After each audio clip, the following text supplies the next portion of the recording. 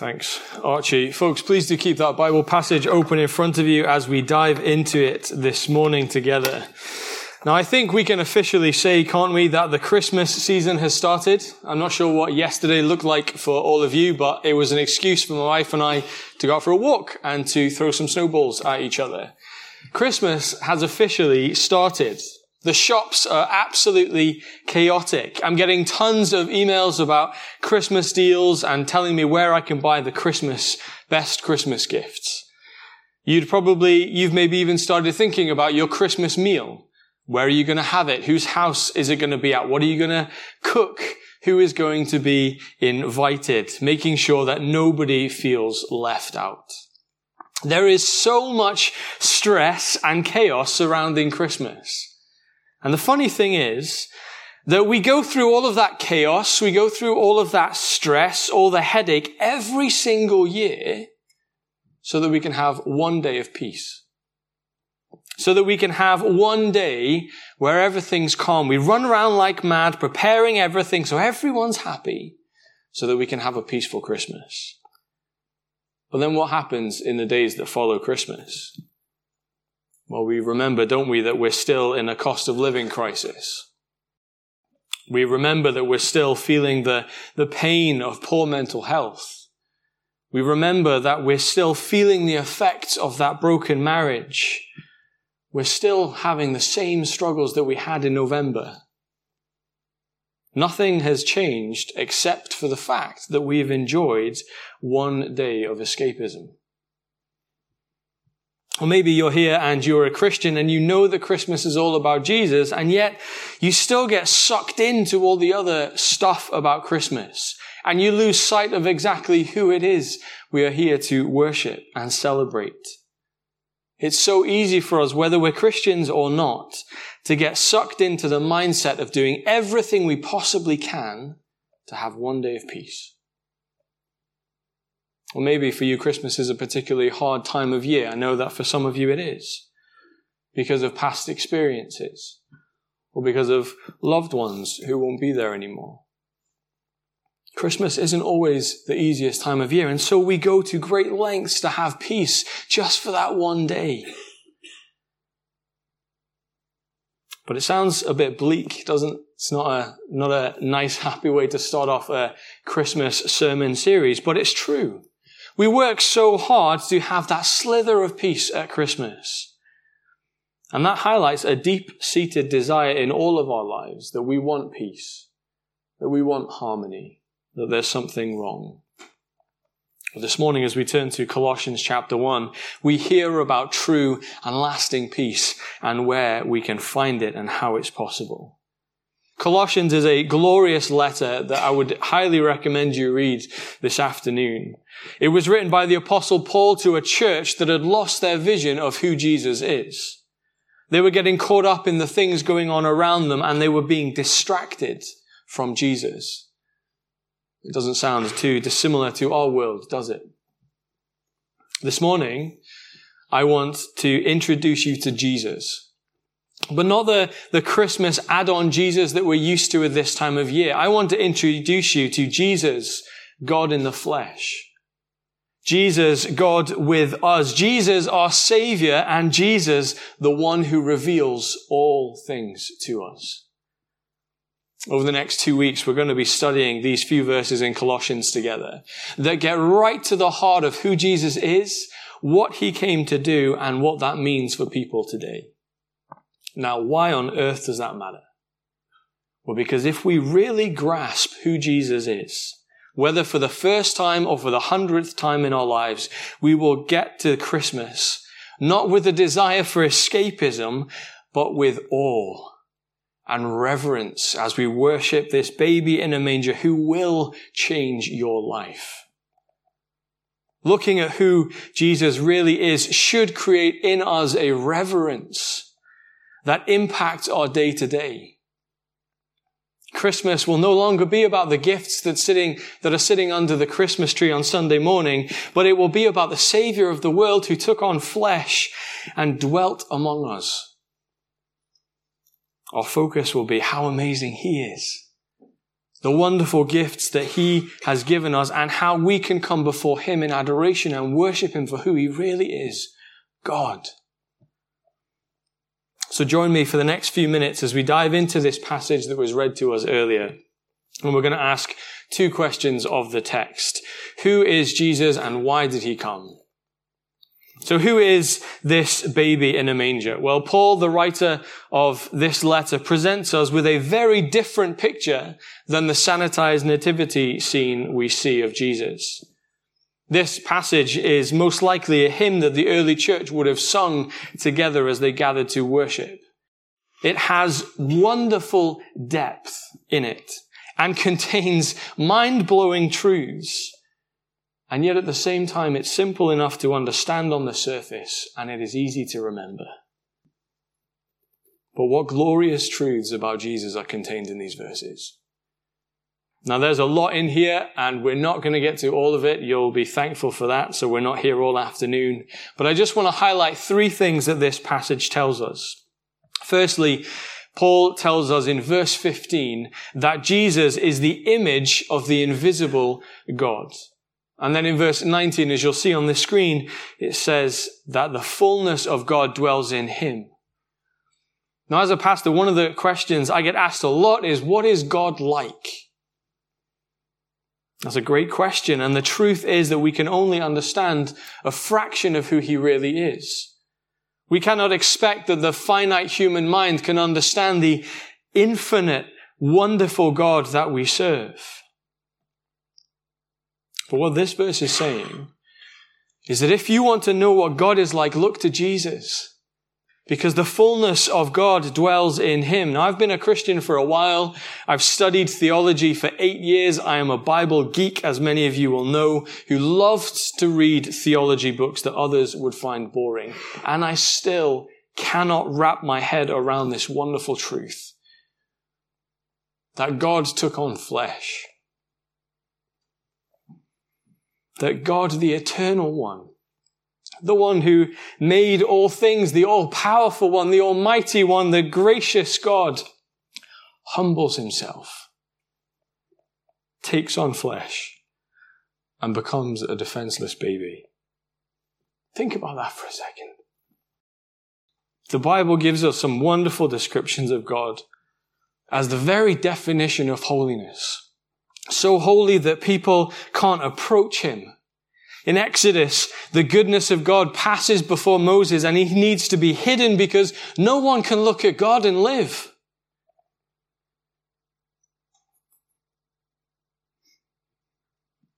In the Old Testament, we read that the whole of creation speaks to the glory of God, declaring his majesty to all generations. We read stories of God, how out of great love and care delivered his people from slavery. How he rescued them from armies, all by miracles. We see descriptions of God who is so mighty that no enemy can stand in his way. We read of a love and a mercy that passes all understanding. We read of God who is jealous for his people. And that is just a fraction of some of the descriptions that we find about God in the Old Testament. And Paul is saying in verses 15 and 19 of Colossians 1 that all those mind-blowing characteristics of God find themselves in this little baby in a manger. Every description we read of God is found in Jesus, God in the flesh. I cannot wrap my head around that wonderful truth. But isn't it wonderful that we're not left guessing of what God is like? Because all we need to do is look to Jesus and see our Creator. God has revealed himself to this world in the person of his Son, Jesus, God in the flesh. Jesus is the image of the invisible God. And secondly, Paul goes on in verse 16 to say that all things were created through and for Jesus. Read verse 16 with me.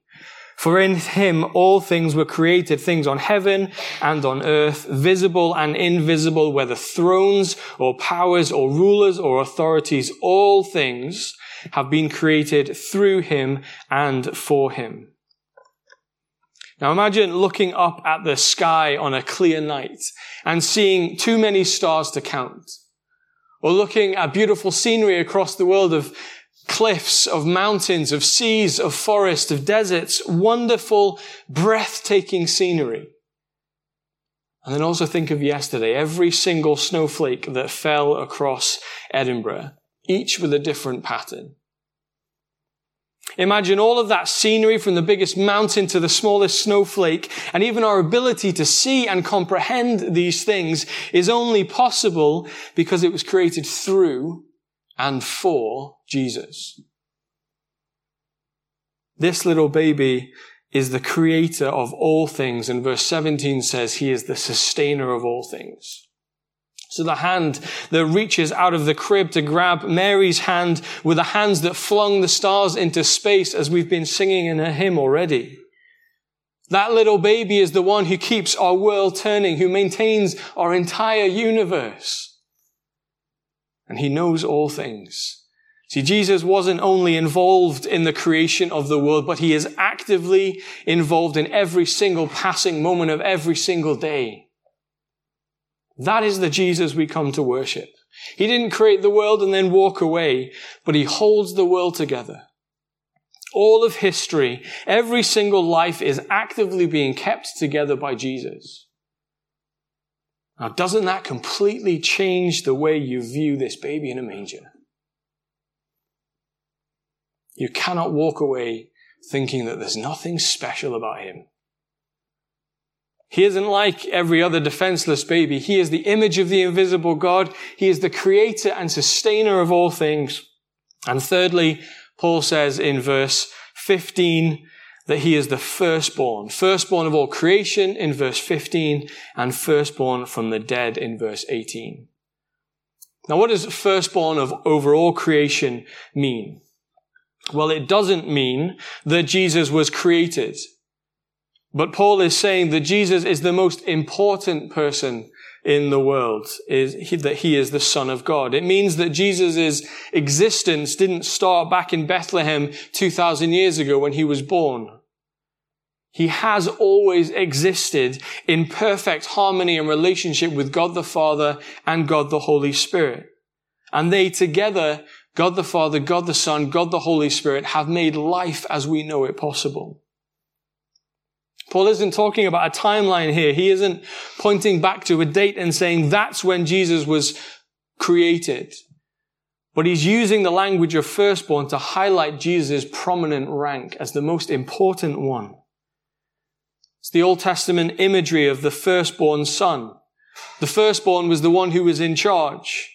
He would receive a double inheritance. And Paul is saying that Jesus is the highest one, exalted above all creation, because it's under his control. The first readers, as they got this letter, would probably have thought back to Psalm 89, verse 27, where it says this, "And I will appoint him to be my firstborn, the most exalted of the kings of the earth." Psalm 89 is full of messianic promises. Old Testament scriptures that point forward to the Messiah, the promised one who would come and save the nation of Israel and save the world. Paul says, this is him. This is the Messiah you've been waiting for. This is Jesus. And then he continues in verse 18 and says that Jesus is the firstborn from the dead, meaning that he is the first to have been raised to life, never to die again. Jesus is the beginning of something completely new, something completely glorious. And it means that he is our forerunner.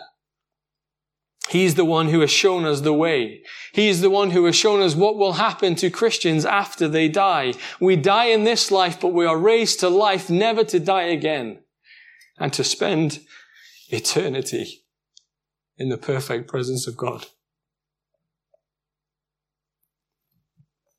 Now, these probably aren't normally the things that we think about when we think about Jesus in a manger back in Bethlehem, are they? But these all point to his true identity, that he is God in the flesh, Emmanuel, God with us. But why does that matter? Because as we go into Christmas, as we think about the busyness of the next few weeks, as we think of all the chaos that will unfold, we cannot forget that everything needs to revolve around Jesus. And we cannot forget how marvelous and glorious he is. Our response to recognizing who Jesus is should be to worship him with everything we have. To make him the center of our Christmas celebrations, to come before him in reverence, awe, and worship. Not begrudgingly or quickly saying a prayer so that we can get to unwrapping the gifts. We need to challenge ourselves. How much do we prepare our hearts in worship of Jesus at Christmas? We take the time to prepare Christmas meals, to prepare gifts, to wrap gifts, to make sure that we have a nice time spent with family. We prepare all of those things. But how much time do we spend reflecting on the sheer wonder and majesty of Jesus, God in the flesh? We do so much at Christmas time to ensure that there's peace, but it's fleeting because at the end of Christmas, we're back to where we started with our messy lives and the same difficulties as before. The thing that this passage should do is lift our eyes above the temporary things of this world. The things that are fleeting, here 1 second and gone the next. And it should make us give Jesus the place he deserves in our lives. And I wonder if you've noticed as these verses were read out to us that all things is repeated 5 times. Jesus is the most important person in the whole world. All things point to him. All things are his. All of creation is his. So as we go into Christmas, focus on Jesus. Focus on who he really is, not the sanitized nativity story where Jesus is just a cute baby that we're happy to include as long as he doesn't disturb us too much. Let us focus on who he really is. And so if that's who Jesus is, the next question we need to ask is, well, what did he do? Why did he come? Imagine you live in the most beautiful place you can ever think of. You have a wonderful home. People care for you. They look after you. They bring you everything you need. You're respected. You're honored. And then you're given the option to move. But it means moving to a place where you'll be hated, where everyone will only want rid of you. Who of us would do that? Nobody. Nobody that I know would voluntarily move from a palace, a place of glory, to a shack in the woods. Nobody would choose to be destitute, but that is exactly what Jesus did. He had everything at the right hand of God in his place of glory, in perfect harmony, relationship with God, yet he chose to step down into a world of mess, into a world that would hate him and reject him. Why? Well, as verse 20 says, read it with me. He did it to reconcile to himself all things, whether things on earth or things in heaven, by making peace through his blood shed on the cross. This highlights something that we all know to be true. There is something wrong with our world. Something is broken. So much war, so much hunger, so much hatred. But it's closer to home as well, isn't it? It's the situations that we try to escape from as we create peace on that Christmas day. We know intrinsically that there is something wrong when we're going through marriage difficulties.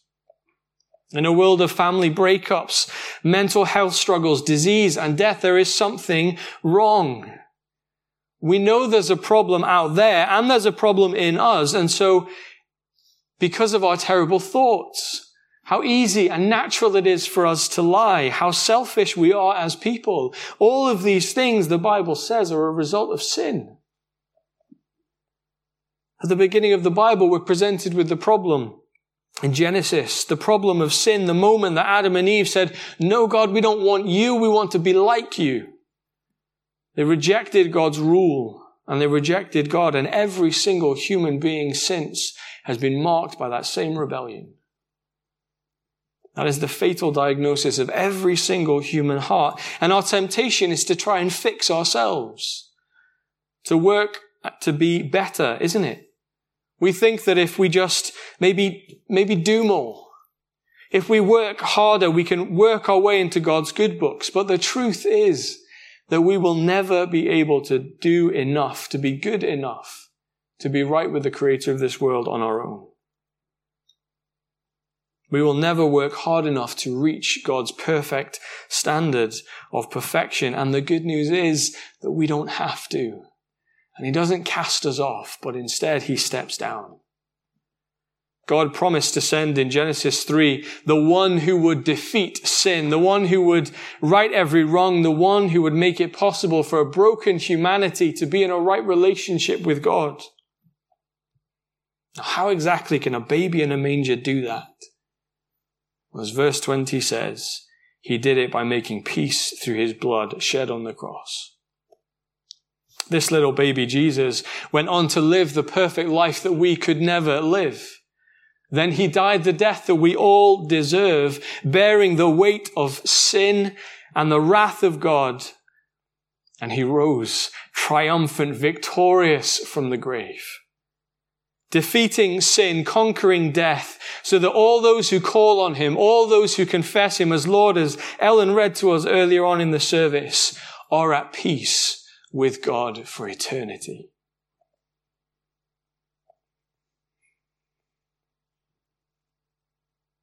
And so the peace that we enjoy is not just escapism for one day, but it is true. It is lasting peace that lasts for an eternity. Now I read that and I think that is definitely something worth celebrating.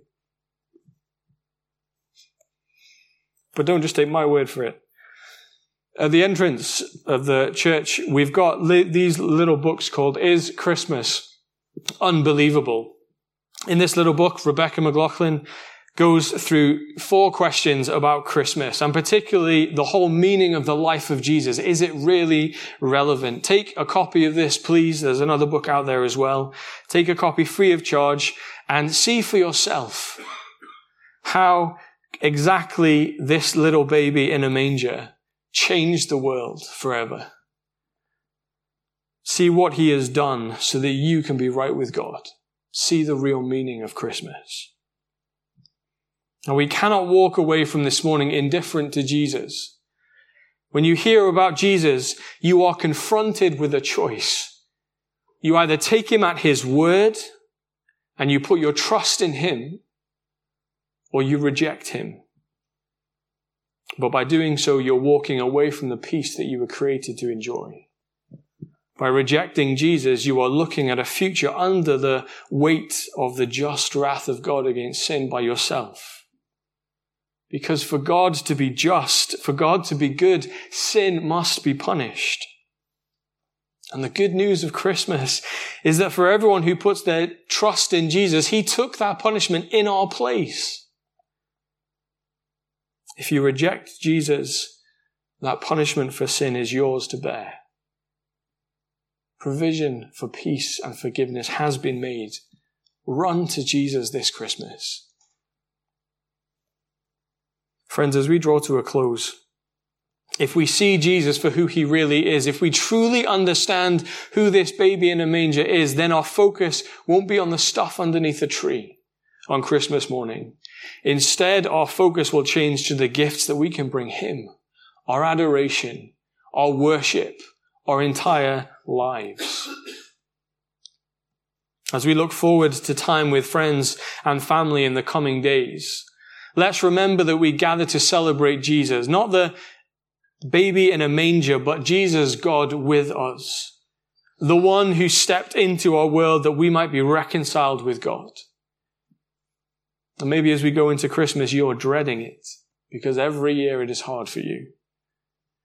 I hope that as we focus on Jesus, on who He is and what He has done, that we will be filled by the Holy Spirit with the peace of God. And that we will have hope of the life He has secured for us on the cross. Wouldn't it be great if this year, instead of Christmas being about escaping the chaos of life and pursuing superficial peace for one day. Instead of that, we take a step back, recognize who Jesus is, recognize the true and lasting peace that he's made possible between man and God through his death and resurrection, and worship. At Christmas, God stepped into our world, becoming one of us so that we can be with him. And as we'll sing in just a few moments, this is news that does bring and will bring joy to the world.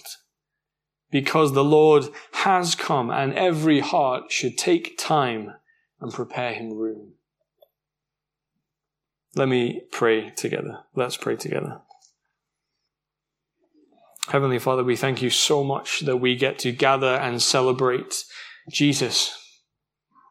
Father, we thank you for Christmas and all that Christmas means, that you sent your Son into this world. A world that had rejected you from the very beginning. You still decided out of grace and love to send your Son so that we can be reconciled to you, so that we can be right before you, so that we can come before you and worship you as you want us to. Father, we pray that you would help us worship you well this Christmas. Help us be a church family that in every single conversation, in the way we act, in the way we talk, in the way we think, that we are pointing people to Jesus, the real reason for the season.